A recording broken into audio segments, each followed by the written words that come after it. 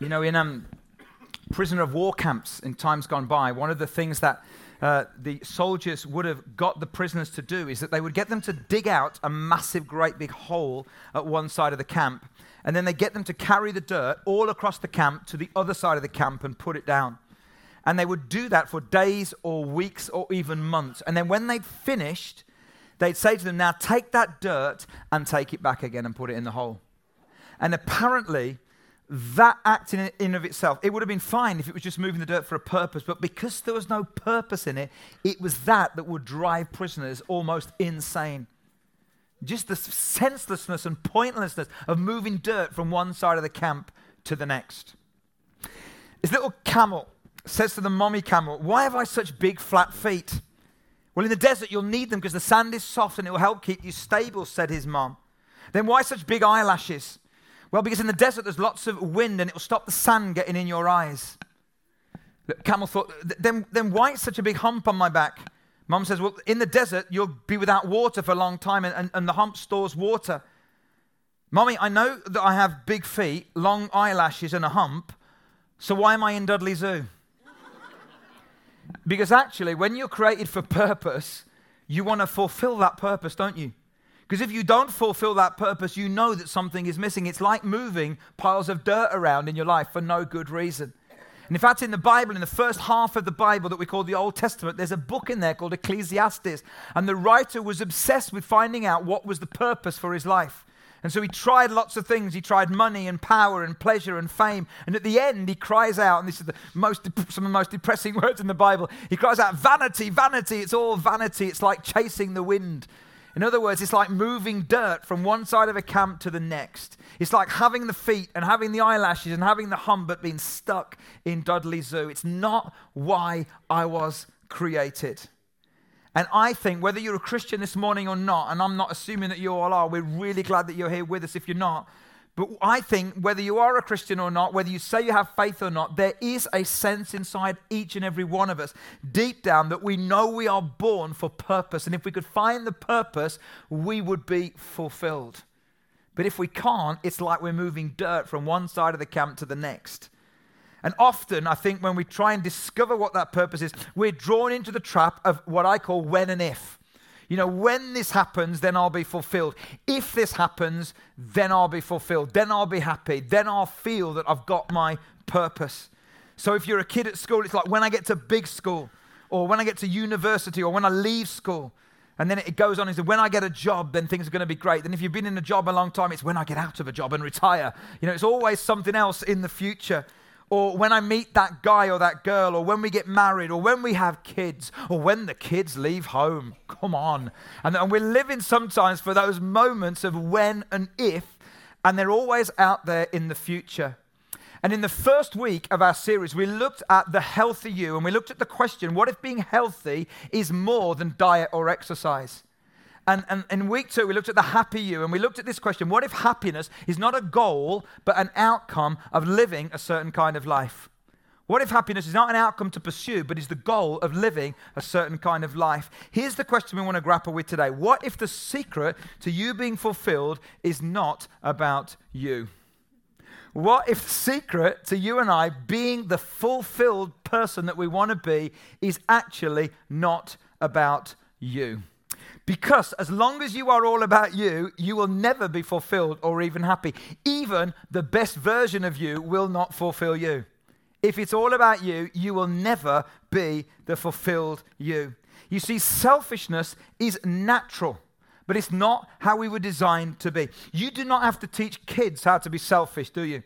I mean, what's the first word that often kids, and I said at the first service, the 4-letter word that the kids learn, and some parents looked horrified at me, and I said, no, not that word, but there's another one that they learn and nobody teaches them, and it's the word mine, isn't it? It's mine, it's mine, it's mine. Nobody teaches them that because we are born selfish, but it's not how we were designed to be. We are only that way because of brokenness. And brokenness that comes in the world, and the Bible calls this sin, the stuff that's come into the world that's broken, dislocated our relationship with God and our relationship with one another and our relationship with the world. And because of that, naturally, we're selfish. but it's not how we're designed to be. You see, sin separates us into our own self-centered world, and there's a whisper inside each and every one of us that grows stronger, and it says this: spend all your time, all your energy, all your money on you, and then you will be fulfilled. And I have to tell you this morning, it's a lie. It's a lie. If we spend everything on us, we will never be fulfilled, never be content, never be satisfied, never be filled up. Because here's today's big idea. Pouring out your life is what really fills you up. What I love about the Christian faith, many, many things, obviously Jesus, obviously, but what I love about the Christian faith is that it totally flips upside down so many different views in our world, and it flips them upside down and gets them the right way up. We think that being filled up is all about me, but actually we will never be filled up unless we pour out our lives.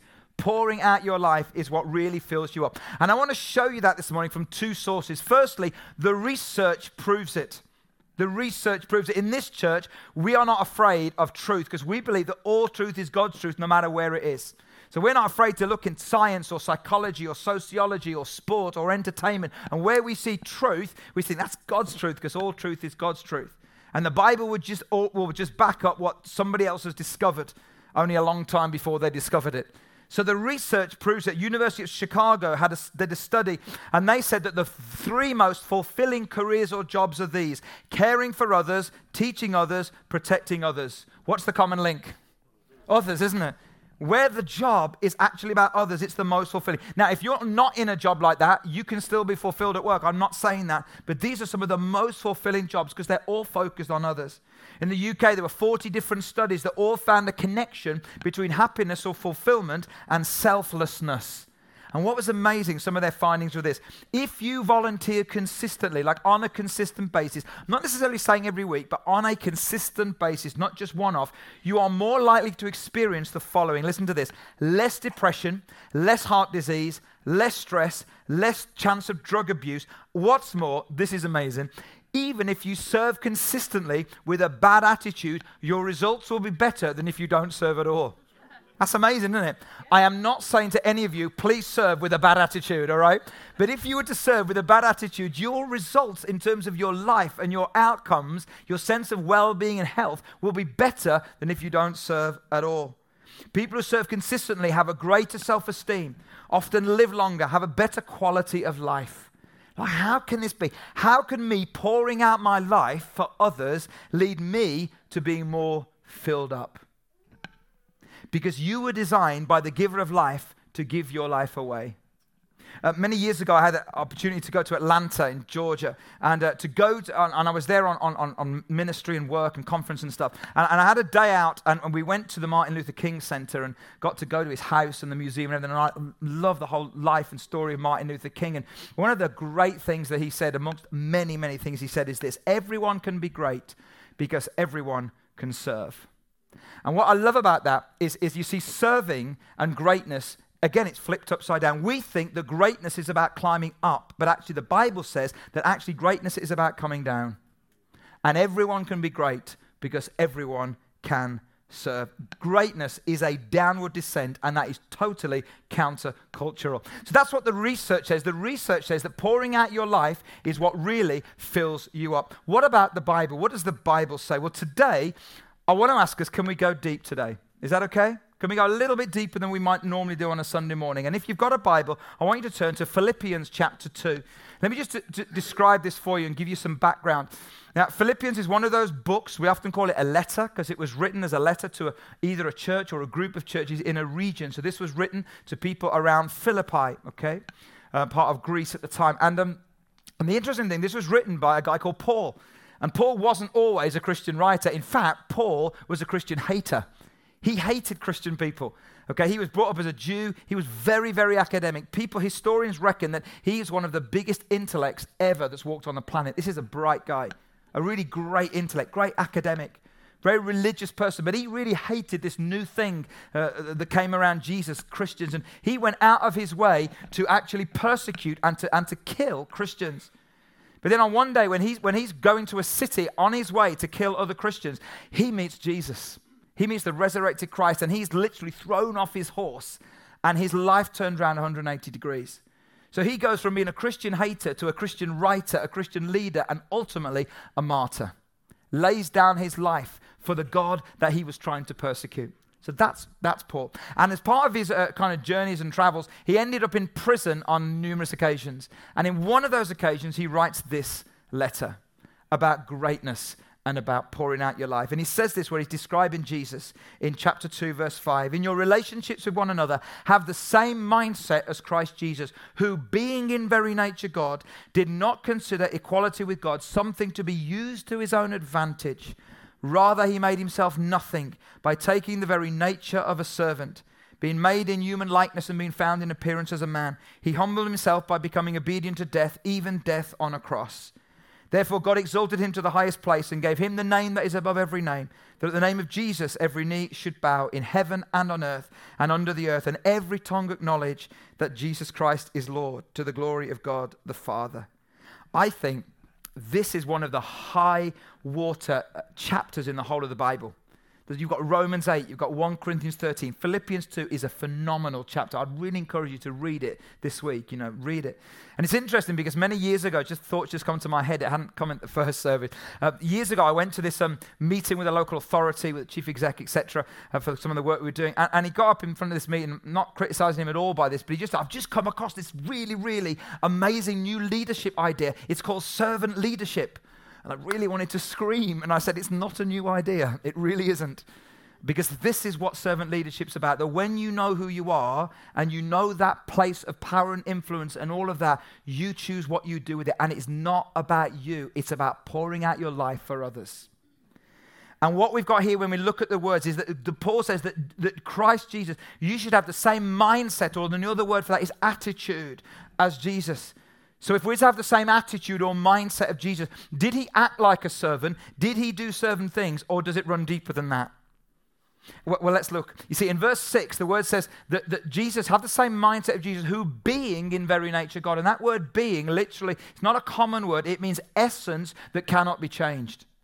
So in his nature, in his being, the essence of him could not be changed. That's what it's saying. And then in verse 6 and 7, he uses the word either form or nature, depending on your translation. And let me try and explain that to you. There are two Greek words here for this. We don't normally do the whole Greek word thing, but I feel I should do it this morning. And one of the word is morphe, which means a form that never changes. If I can pick Lee, for example, because he's a friend and worship leader here. If I was to say that he's a human being, it'd be a stretch, but if I was to say it'd be a human being, okay, I would use the Greek word morphe, because that's the form that never changes. But if I was to speak about a baby or a child, even though they're a human being, I'd use the other Greek word schema, because they change, because the baby grows up. If I was to talk about a flower, I would use the word morphe, because it's a form that never changes. But if I was to talk about a poppy or a daisy or a rose, I'd use the other word, because it changes. Does it make sense? And what Paul uses here to describe the very nature of Jesus as a servant is the first word morphe. In other words, Jesus is not Clark Kent. Jesus doesn't go into the telephone box and emerge as a servant. Jesus in his very nature was a servant. I think that's amazing. He didn't get up one day and said, today I will be a servant. I will do 7 things. I will think about it, like you and I have to do. In his very nature, that's what he is. And if that's who Jesus is, that's who God is. And this is what blows many people's minds, in other religions as well, that you say that God, who created the heavens and the world, is what you said, became a servant and poured his life out for us. That is almost like an abomination for them, but that is the truth of who Jesus really is. And it goes on to say later in the chapter that Paul says that he poured himself out, and he uses a phrase, like a drink offering. That's a reference to an ancient practice in different religions called a libation offering, where wine was poured out to appease the gods. But Paul is saying, hey, Jesus doesn't do that to appease the gods. He just does it because that's who he is. He pours out his life for others, because pouring out your life is what really fills you up. So if our attitude, our mindset should be like Jesus, what does it mean to live like this? What does it mean for you and I to live the fulfilled you? If pouring out our life for others is the only way we will be fulfilled, how do we do it? Well, what I thought I'd do this morning is to pick out 3 characters that come in this chapter and 3 visual things to help you and help me to get a bit of a grip of it. So the first one I want to use is my identity badge. This is the badge I wear around the site because I don't know who I am. Anyone got one of these at work? Yeah, you get them as some kind of identity badge. And the first one I want to look at is Paul, because Paul shows us that a servant is absolutely clear on their identity. Absolutely clear on their identity. They know who they are. When I was researching for this, I came across this on the internet. It said this: as a young man, my mom told me I could be anybody I wanted to be. Turns out the police call that identity theft. But you know, Paul often introduced himself using lots of words. You know, he could have said, I'm a Pharisee, which he does sometimes. Could have said, I'm a Jew, which he does sometimes. Could have said, I'm an apostle, which he does sometimes. But his favorite way of introducing his identity is this: I, Paul, a servant of Christ Jesus. Beautiful. And in Romans 1 verse 1, when he uses that word, he uses the word doulos, which is a really important word because it actually doesn't mean servant, it means slave. I know that's hard for you and I to understand that, and we still, unfortunately, tragically, live in a world where slavery is a reality. But way back in Bible days, slavery was not, well, it was, but it was part of the world in a way that obviously God didn't intend it to be, as history trajected out. But back in the day, in the Old Testament, the whole idea of slavery was this, and the whole idea of doulos, this word, was this: that when you were a slave, when your master set you free, you were free. But if you looked at your master and said, you know what? I don't want to be free. You are such a great master. I love you. I love serving you. What you would do is you'd go back and say, I know I can be free, but I choose not to be. Would you help me? I want to be your servant. I want to be your slave. That's literally what would happen. That's where this word doulos comes from. And what would happen is that actually then you would be taken to a door, okay, and you would have your ear pierced to the door as a sign that that's who you are. So don't ever say, okay, to your kids, there's no such things as piercings in the Bible, because there is. All right, that's just ruin loads of your parents' lives there, okay, right there and then. But basically what would happen is that you would go and you'd have your ear pierced because you were making an outward statement that although you could go free, you were choosing not to. You wanted to be the servant or the slave of your master. That's the word that Paul uses when he says, I am a servant of the Lord Jesus Christ. You know, some of you might say, oh yeah, but doesn't Jesus say, I used to call you servants, now I call you friends in John 15? Yes, he does. But the reference there is more about, in the ancient time, rulers would often have a group of servants around them that were like friends. They were their advisors. They were the guys that the king or the ruler would talk to last thing at night. And he would talk to them first thing in the morning. They get to hear his heart. They get to hear his dreams, and they get to hear his plans. They were often referred to as the friends of the king. They were still servants. He was still the king, but they were the friends of the king. I think that's what Jesus is meaning. Because we've got to be careful in our modern understanding of relationship between us and God. If you're a Christian, you know, he is still always the king and we still are the servants. Am I right? But the relationship there is not about master-slave. It's about friends of the king. It's about servants of the king. It's about those who are let into the secrets but who still are there to serve him and his will. I was brought up Christian-wise in the Salvation Army, and I know I've said this many times before, but as I was brought up in the Salvation Army, we used to wear uniforms and sometimes what we call Model Cs with dark coats and caps. And I always remember as a kid thinking, you know, we used to have these two letters on our lapels here, SS. And when you're wearing a dark navy kind of long, you know where I'm going here, don't you? I used to think as a kid, you know, Gestapo, whatever. But actually the SS in the Salvation Army doesn't mean that. It means saved to serve. Not saved by serving, but saved to serve. I don't belong to myself, I belong to him. And actually I think William Booth, when he started the Salvation, he caught hold of something really good there. Because when we pour out our life for others, that's when we are most fulfilled. Pouring out your life is what really fills you up. Second character we're going to look at, and I've got to illustrate, is the door handle. And we're going to look at Timothy, brilliant character, because I want to suggest to you that a servant is not only clear on their identity, but secondly, a servant is obsessed with putting other people first. Oscar Wilde, that great author and playwright, he once said, come over here and sit next to me. I am dying to tell you all about myself. How many of you know people like that? Yeah. Please come and sit next to me. I want to tell you about me. You know, the smallest package in the world is a person wrapped up in himself. And actually going back to William Booth, towards the end of William Booth's life, when there was an international conference and all of the Salvation Army leaders from all around the world were gathering together. But William Booth couldn't make it because of his illness. He was losing his sight and very elderly and frail. So he sent a telegram, and on the telegram, his message to all of the leaders worldwide of this incredible movement of God, his message was one word, and it just said this: others. Others. pour out your life for others because you love God. Now, this is not to say that self-care isn't important, because it is. It's not to say that boundaries aren't important, because they are. But a servant who is clear on his identity or her identity is clear that their focus is on others. And I think when you see Timothy, you see a man who lived like that. Look at this, Philippians 2:19. I hope in the Lord Jesus, says Paul, to send Timothy to you soon, that I also may be cheered when I receive news about you. I have no one else like him. Isn't that beautiful? I have no one else like him who will show genuine concern for your welfare. When you sit on the bench with Timothy, he wants to know about you. Can I just say as an aside, wouldn't it be an amazing world if we all lived more like that? Just a thought. Wouldn't it be incredible if you went into your office tomorrow and asked somebody about them, and as soon as they started speaking, didn't speak about you? Wouldn't that be radical? Wouldn't it be amazing if in church and in life group and in our community, we were far more interested in asking questions about other people to find out about them, that we had a genuine concern for others? Wouldn't that be incredible? I'll tell you what, if you were on the receiving end of that, you'd like it, wouldn't you? We'd all would.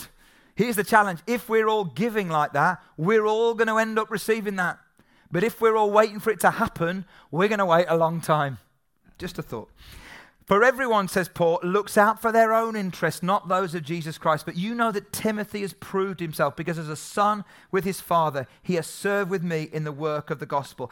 I believe that Timothy was an open door kind of person. He loved to open the door so that others could go in. I don't know whether this is a British thing for those of you that are not British. I don't know whether this is an older thing for those of you that are not as old as me, okay? But there used to be a thing, didn't there? Maybe there is, where if you were coming up to a door, you'd stop and you'd open the door, and what would you say to the other person? After you, yeah? Is that a British thing or an old person's British thing? I don't know. But isn't that a beautiful thing to open the door and say, no, not me, but you. You go first. Wouldn't it be incredible to live like that? That we would be obsessed with putting other people first, and where we can, we'd open a door for somebody else. Isn't that amazing? That's what it means to pour out your life for other people. You know, historians and scholars reckon that Paul asked lots of people to go to Philippi, but they all refused. Maybe they were too busy, maybe they were just too focused on whatever, but Timothy said, I'll go. And then one of the writers that I read many years ago, actually, he said of Timothy, as I've studied Timothy's life, I've realized that Timothy was fat. And I had to look again. I thought, what? How did you get that out of the Bible? But it was an acronym. He says, actually, Timothy was faithful, available, and teachable. A little bit corny, maybe, but he was faithful, available, and teachable. And I thought, don't we need more fat people on this planet? Do I hear an amen in the house? Don't we need more fat people, faithful, available, teachable? Wouldn't that be incredible? People who want to open doors so that others could walk through to where they are meant to be going. That we just like a barge through the door ourselves, but we wait and we open doors for others. Timothy was like that. You see, you will never be fulfilled if life for you is all about you going through the door, because pouring out your life is the only thing that really fills you up. So our identity is clear. We're there to obsess about putting other people first. The third thing is going to freak some of you out, because my third visual thing is dice. And I want to look at this little character who we don't know much about in the Bible, in Philippians 2, called Epaphroditus. Because Epaphroditus shows us that a servant is not only clear on his identity, not only obsessed with putting other people first, but a servant is willing to take a risk. Many people want to serve God, but in an advisory capacity only. And I think that's a growing thing in modern Christianity and church life. I can't tell you how many people that have said to me, yeah, I'd love to help. How can I consult? How can I advise? How can I tell you what to do? But I don't want to actually take any responsibility or to do anything. What I want to do is I want to serve, but in an advisory capacity. And then consultants are great and advisors are great, but there's more to being a servant than telling other people how to serve. And Epaphroditus was an incredible guy. Look at what it says in Philippians 2, verse 25.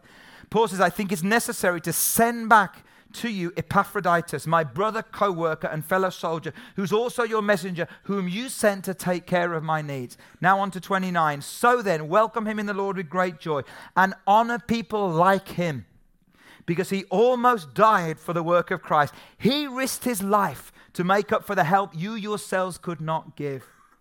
He risked his life. Now, here's something amazing. That phrase, risked his life, in the original language, is a word. It's called parabolani. And this word parabolani is an amazing word, okay? Because what happened in the early church, it died out in the 4th or 5th century. But in the early church, for many, many years, they pulled this phrase out, parabolani. People who risked their life for the cause of Christ, to pour out their lives for others. And a whole group of people, Christian men and women, became known as the parabolani. They were known as the parabolani. And the word literally means to play the gambler, to risk everything on a roll of a dice. Now, please, because we're podcasting as well this morning, I am not telling you, go out and play the lottery, go to the casino. I'm not telling you that. That's not the point, okay? So just in case you think I am, I'm not. But do we live our lives in such a way that we say, do you know what? If I'm going to pour out my life for others, there's going to be a risk involved. I've got to throw the dice. I may get hurt. I may get rejected. I may get knocked back. But am I willing to do it for the sake of Christ and the sake of others? You know, nobody minds being a servant until they get treated like one. Then all of a sudden we get hurt and offended, don't we? But Epaphroditus, the parabolani, and many, many hundreds of people, that they risked their lives to pour out their lives for others. Let me tell you a story. In AD 252, at the plague of Carthage, which was an ancient city, there were a whole group of people, and they were in the city, and they were dying through plague and through disease and through sickness, and they were pushed out of the city, outside the city gates. And Bishop Cyprian called for the parabolani. I mean, it sounds like something out of a Dan Brown novel, like the Illuminati, but it wasn't. They were real people. Look at it on Wikipedia. It must be true. And the parabolani, and he called for the parabolani, and they came along, and they moved out of their homes and out of their comfort, and they went outside of the city to where the weak were, to where the sick were, to where the dying were, to where the marginalized were. And when they went out of the city, they risked their life, and they poured out their life for the sake of others. Isn't that amazing? That's what it means to be a servant. To be really clear on your identity, to be obsessed with opening the door for other people, and to be willing to risk it all at times. You know, Oswald Chambers, a great Christian writer, he said this: when you fear God, you fear nothing else. Whereas when you don't fear God, you fear everything else. And I think a servant is someone that's come to the point in their life when they fear God more than anything else. And when you fear God, you don't fear anything else. But when you don't fear God, you fear everything else. Amazing. From the parabolani came characters like St. Francis of Assisi. If you went to modern day, I think someone like Mother Teresa would have been parabolani. Pouring out your life is what really fills you up. We're drawing to a close. How do you respond to this? What do you do with what I've said this morning? Well, there's two things I want you to think about this morning. Firstly, I want to encourage you to find a way to consistently serve here. It's an obvious thing for me to say, but find a way to consistently serve here, to pour out your life for others here. It would be remiss of me not to say right now a massive thank you to all of you who already do that. We are blown away at this church by the volunteers that we've got. I can't tell you how many times in meetings with elders and staff, we just sit there and we just say, do you know what? We've got some phenomenal people who pour out their life for the sake of others. You know, I came in this morning early, and there was one of our teenage girls who was helping out in youth today. In fact, she was leading it. Andy, our youth pastor, and his wife, they'd just flown off on the holiday for 2 weeks. He's got a big 30th birthday in the next 2 weeks, so Andy's not here. So she's actually leading at Excel, and I looked at her and I said, you don't look well. And she could not speak. Like, she could not speak. She's so bunged up with cold and flu and everything. And I said, you need to go home. We'll find someone else. She said, no, I want to stay. She wanted to pour out her life for those kids every week. Amazing. And we've got people that work with the elderly on a week basis. We've got people that work with our Friday night youth club, where we get over 200 young people from the community that come. What a great gift to our community to give them a safe space for 200 teenagers every week. And loads of you pour out your life week in, week out. You work with the kids. You come early on a Sunday morning or late on a Thursday night to practice and to set up and all of that. I just want to say you're an amazing bunch of people. And so many of you serve in the life of this church, and we are so grateful that you pour out your life for other people. That is amazing. Fantastic. But it may be that there are some of you here and you don't do that. Maybe you haven't found a way to do that.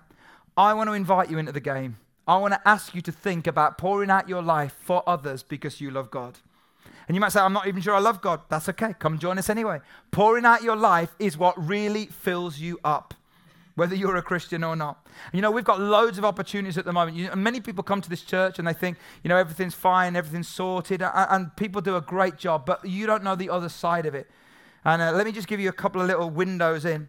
One of the things that we're developing at the moment is what we call our guest experience team. I know it sounds very American, and it is, but it really is an umbrella term for just how we help connect with new people on a Sunday. So that covers the car parking team, the hosting team, the connecting team, the people that set up communion when we have communion. And there are loads of people who do a great job with that. But you know, if we could find 25 more people, we could go on an incredible growth spurt. We really believe that's the kind of numbers that we need. You know, in our youth, again, loads of people, 15 more people would massively help what we're doing in youth. And kids work, 25 more people would incredibly help our kids work. On the tech team, 10 more people would massively impact what we're able to do in communicating the message out there, not just here, but out on the airwaves, as it were, you know, through the internet and all of that lot. So what do you do? Well, what we encourage you to do after this morning, after we finish, is go to the connection point and just register your interest. Just say, hey, I could probably do one of those things. I'd like to at least find out a little bit more about it.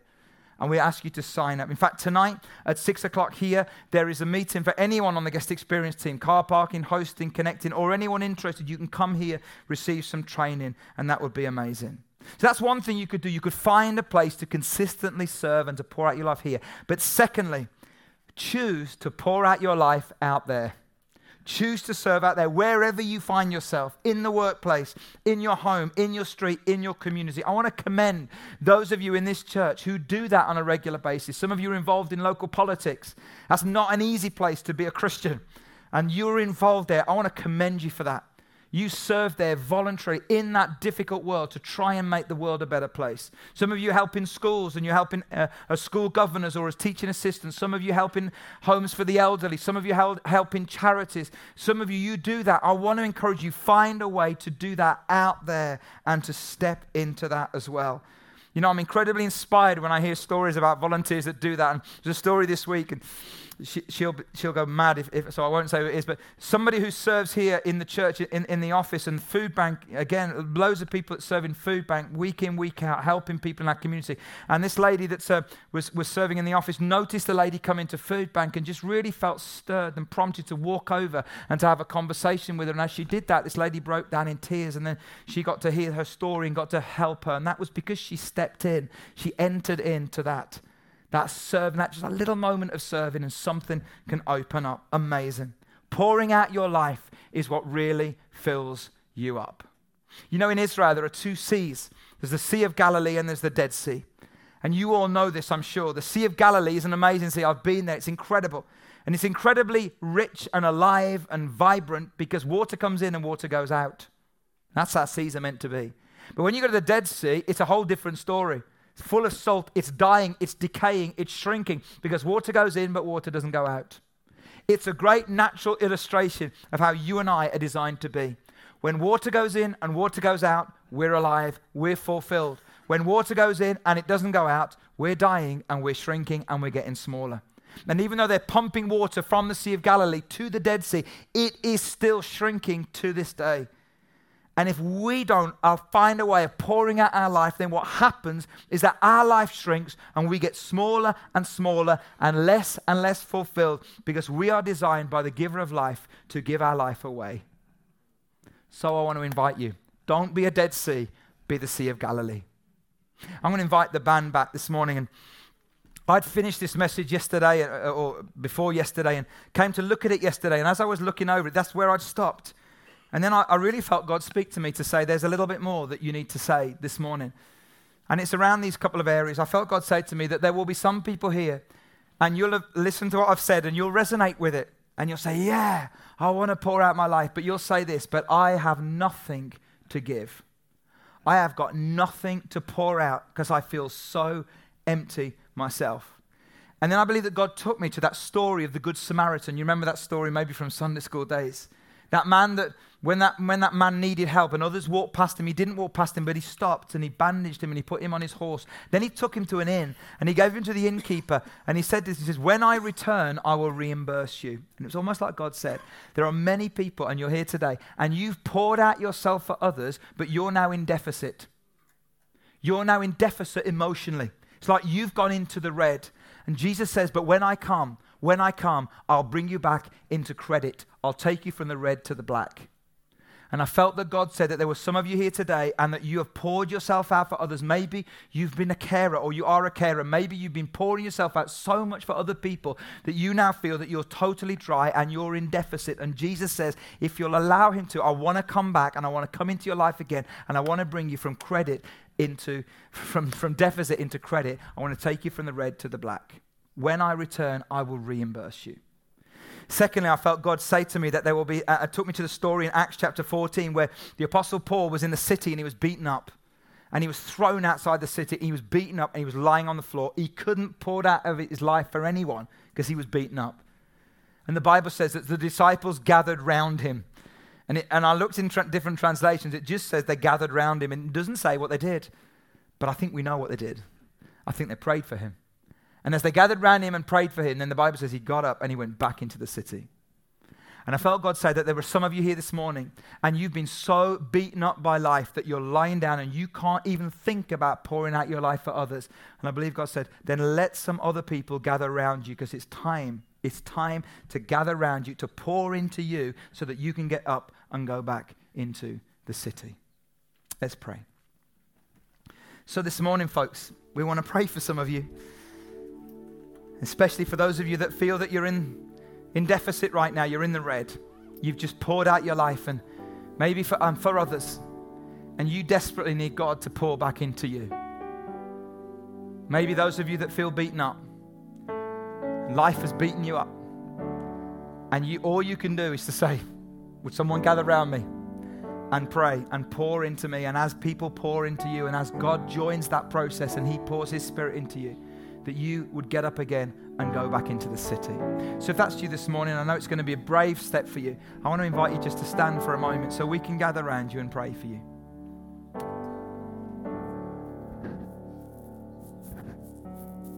Jesus.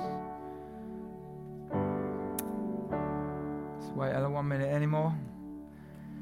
It's just those of you that sat down, it'd be great if you open your eyes for a moment and just look to who's standing around you. You don't need to know this. This is what makes the church amazing. You don't need to know the people to gather around them. So would you do that just for a moment? If you sat down, just gather around those people and just let's begin to pray. Let's just begin to pray. Lord Jesus, God, we want to pray for these folks, God, who've been brave. It's really hard to make a decision to stand, to respond, to stand up when you feel empty or when you feel beaten up. But God, right now, we want to ask you, Holy Spirit, would you come really close into these people's lives? Would you fill their lives with your presence? Those who've poured out for others, God, would you replenish? Would you reimburse? Would you reinstate? Would you fill up their tank, we pray? For those who feel they have nothing left to give, would you fill up their tank in Jesus' name? And Lord, for those who have been beaten up, and I sense for some of you, maybe a work situation that's so knocked you about. Every day you get up, it's like an effort to get up and to go in. God, would you bring strength, I pray? Would you bring strength? Strength that no words can bring. Strength that no strategies and ideas and books can bring. Only supernatural intervention of God. So God, would you bring that strength in Jesus' name? Begin to pray. Stir them up, fill them up. Lord God, Jesus. God, I want to pray for anyone who's standing right now, and I just sense this kind of this phrase that it's a hopeless, dead-end situation. I felt that God wanted to say, nothing is hopeless and dead-end with me. The God who moves stones, the God who moved the stone out of it over across a tomb, is the God who can change your situation, who can step into that hopeless, what you feel dead-end situation. God, would you move, we pray. Would you move, we pray, in Jesus' name. Thank you, Lord. Hallelujah. Why don't we stand together and sing this beautiful little song, just as a way of all of us responding to God this morning to say, hey, but we want to pour out our lives for you. We want to pour out our lives for you. We want to pour out our lives for others because you are worthy.